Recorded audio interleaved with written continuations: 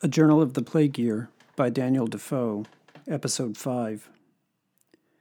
This shutting up of houses was at first counted a very cruel and unchristian method, and the poor people so confined made bitter lamentations. Complaints of the severity of it were also daily brought to my Lord Mayor, of houses causelessly and some maliciously shut up. I cannot say, but upon inquiry, many that complained so loudly were found in a condition to be continued, and others again, inspection being made upon the sick person, and the sickness not appearing infectious, or if uncertain, yet on his being content to be carried to the pest house, were released.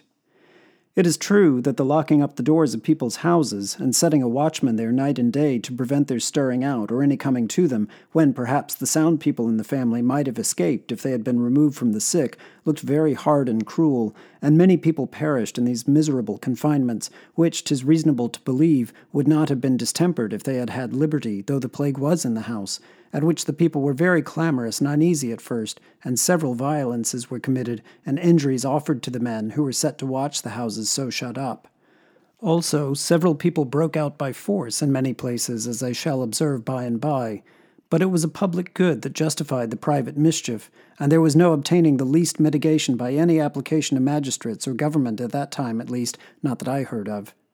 This put the people upon all manner of stratagem in order, if possible, to get out, and it would fill a little volume to set down the arts used by the people of such houses to shut the eyes of the watchmen who were employed, to deceive them, and to escape or break out from them, in which frequent scuffles and some mischief happened, of which by itself.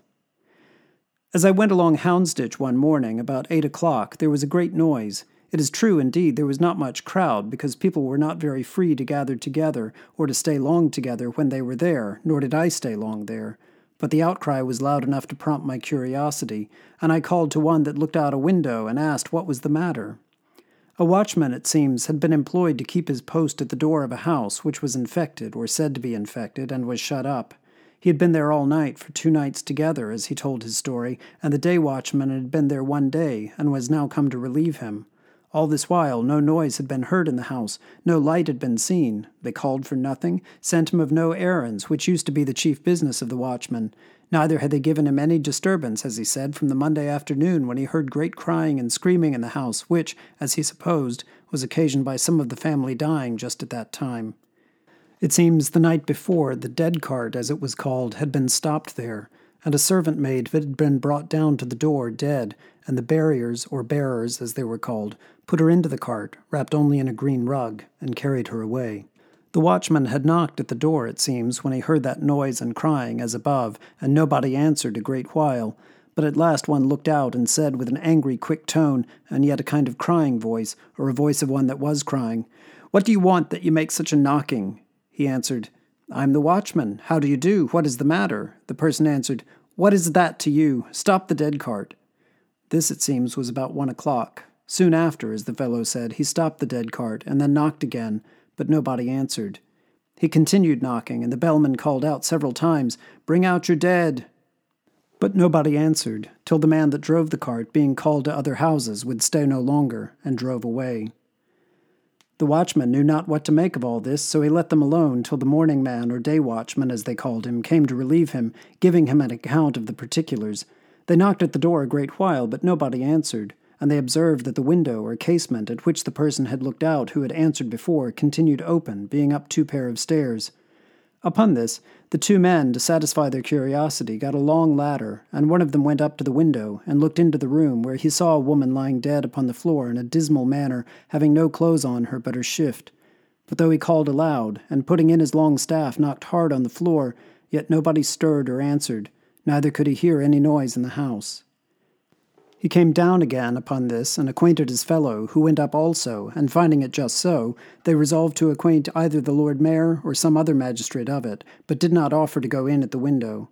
The magistrate, it seems, upon the information of the 2 men, ordered the house to be broken open, a constable and other persons being appointed to be present, that nothing might be plundered, and accordingly it was so done. When nobody was found in the house but that young woman, who having been infected and past recovery, the rest had left her to die by herself, and were every one gone, having found some way to delude the watchman, and get open the door, or get out at some back door, or over the tops of the houses, so that he knew nothing of it.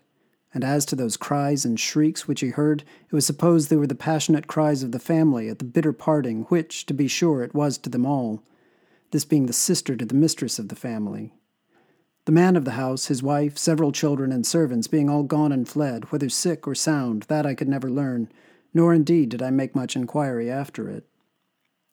Many such escapes were made out of infected houses, as, particularly, when the watchman was sent of some errand, for it was his business to go of any errand that the family sent him of, that is to say, for necessaries, such as food and physic, to fetch physicians if they would come, or surgeons, or nurses, or to order the dead cart and the like.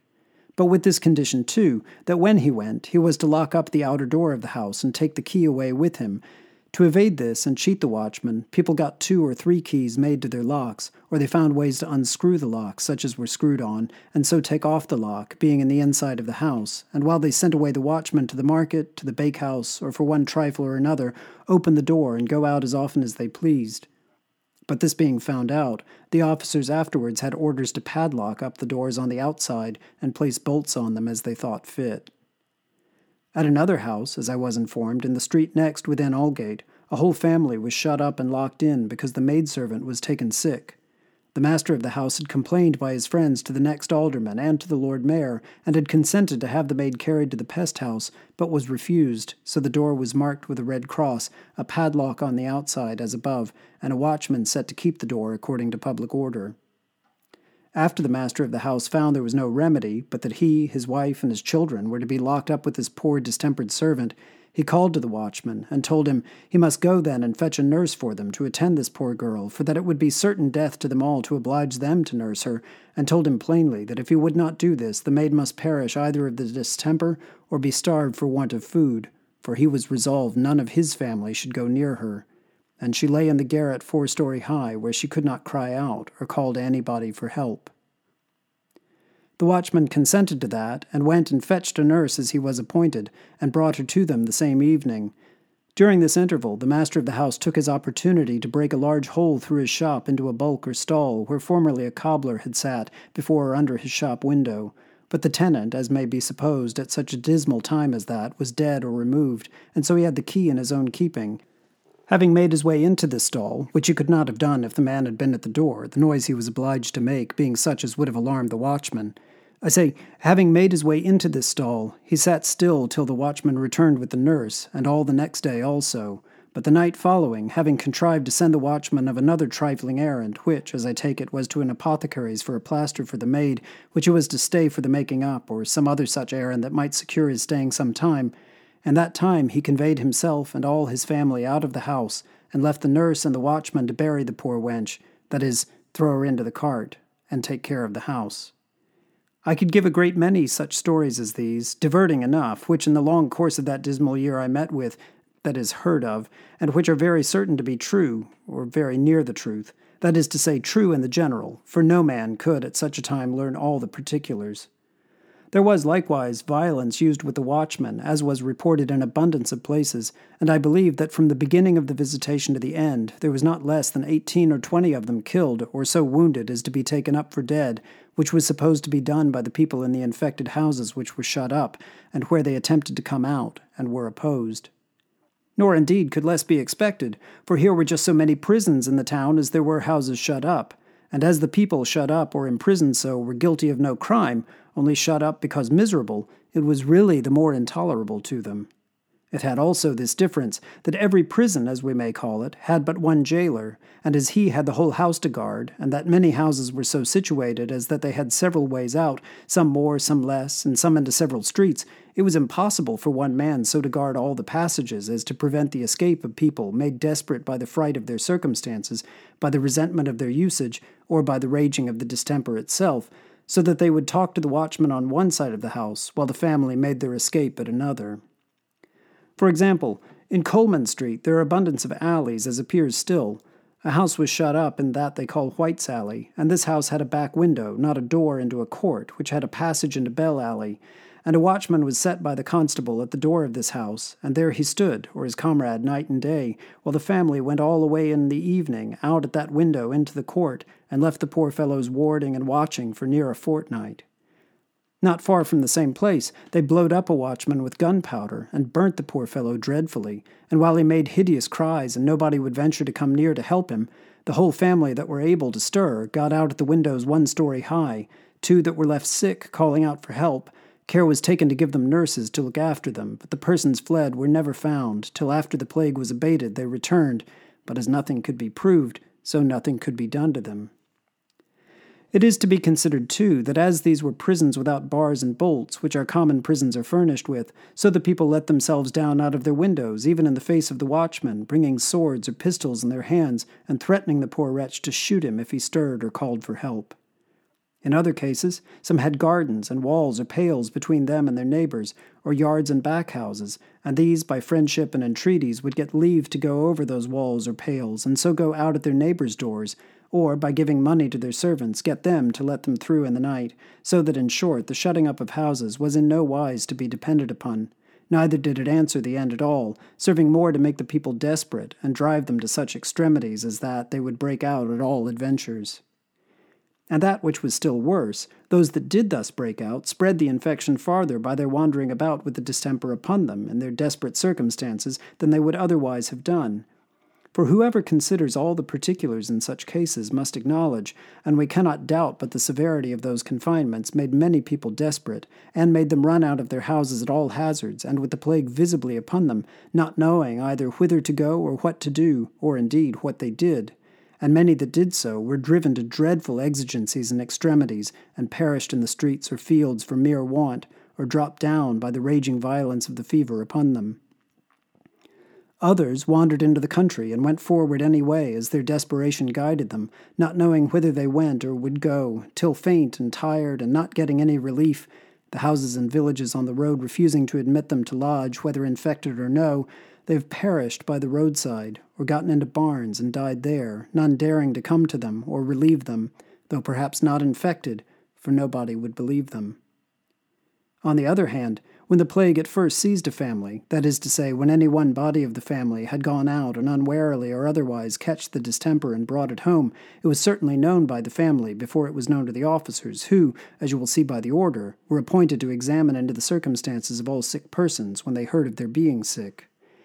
In this interval, between their being taken sick and the examiner's coming, the master of the house had leisure and liberty to remove himself or all his family, if he knew whither to go, and many did so. But the great disaster was that many did thus after they were really infected themselves, and so carried the disease into the houses of those who were so hospitable as to receive them, which it must be confessed was very cruel and ungrateful. And this was in part the reason of the general notion, or scandal rather, which went about of the temper of people infected, namely, that they did not take the least care or make any scruple of infecting others, though I cannot say but there might be some truth in it too, but not so general as was reported. What natural reason could be given for so wicked a thing at a time when they might conclude themselves just going to appear at the bar of divine justice, I know not. I am very well satisfied that it cannot be reconciled to religion and principle, any more than it can be to generosity and humanity, but I may speak of that again. I am speaking now of people made desperate by the apprehensions of their being shut up, and their breaking out by stratagem or force, either before or after they were shut up, whose misery was not lessened when they were out, but sadly increased. On the other hand, many that thus got away had retreats to go to, and other houses where they locked themselves up and kept hid till the plague was over, and many families, foreseeing the approach of the distemper, laid up stores of provisions, sufficient for their whole families, and shut themselves up, and that so entirely that they were neither seen or heard of till the infection was quite ceased, and then came abroad sound and well. I might recollect several such as these, and give you the particular of their management, for doubtless it was the most effectual secure step that could be taken for such whose circumstance would not admit them to remove, or who had not retreats abroad proper for the case. For in being thus shut up, they were as if they had been 100 miles off, nor do I remember that any one of those families miscarried. Among these, several Dutch merchants were particularly remarkable, who kept their houses like little garrisons besieged, suffering none to go in or out or come near them, particularly one in a court in Throckmorton Street, whose house looked into Draper's Garden. But I come back to the case of families infected and shut up by the magistrates. The misery of those families is not to be expressed, and it was generally in such houses that we heard the most dismal shrieks and outcries of the poor people, terrified and even frighted to death by the sight of the condition of their dearest relations, and by the terror of being imprisoned as they were.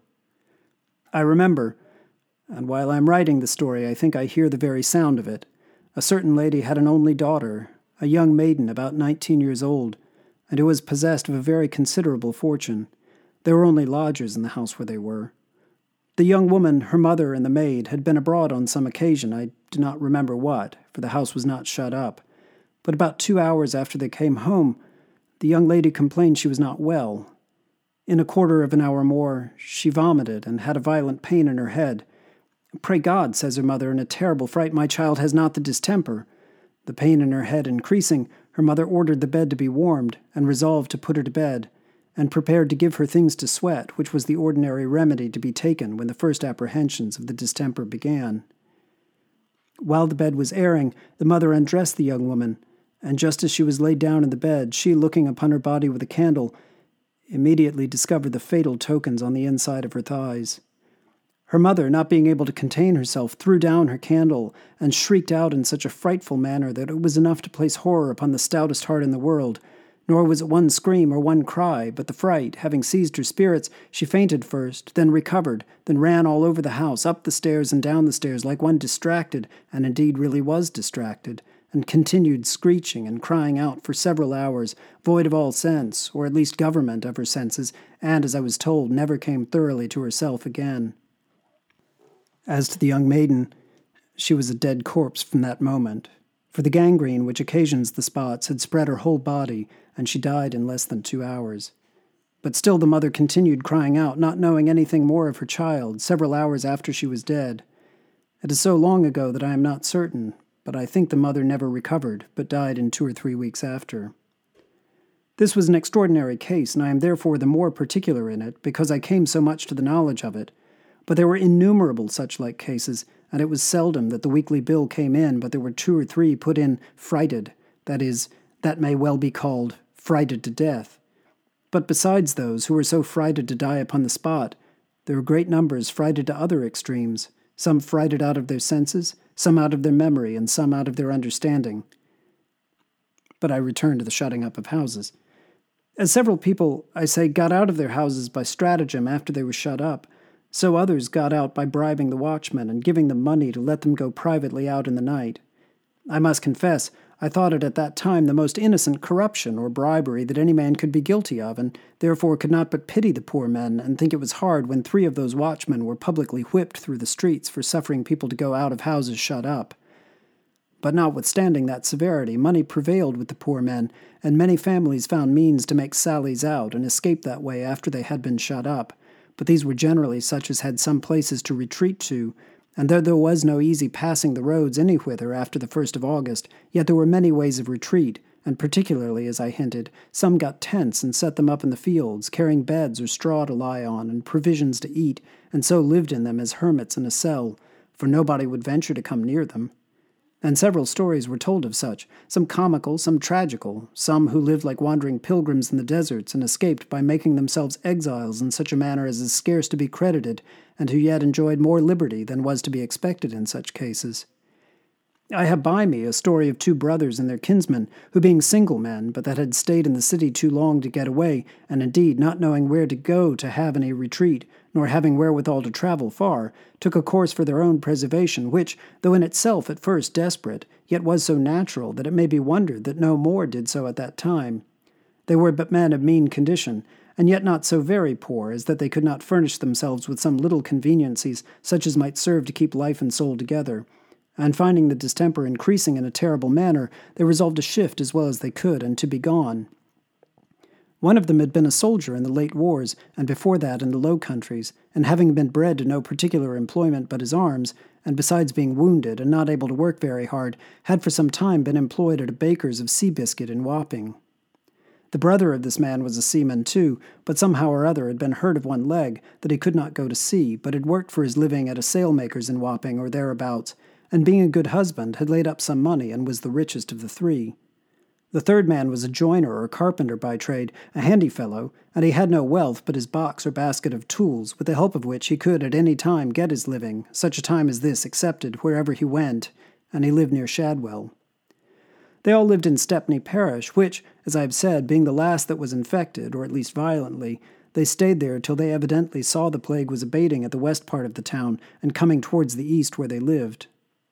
The story of those 3 men, if the reader will be content to have me give it in their own persons, without taking upon me to either vouch the particulars or answer for any mistakes, I shall give as distinctly as I can, believing the history will be a very good pattern for any poor man to follow in case the like public desolation should happen here. And if there may be no such occasion, which God of his infinite mercy grant us, still the story may have its uses so many ways as that it will, I hope, never be said that the relating has been unprofitable. I say all this previous to the history, having yet, for the present, much more to say before I quit my own part.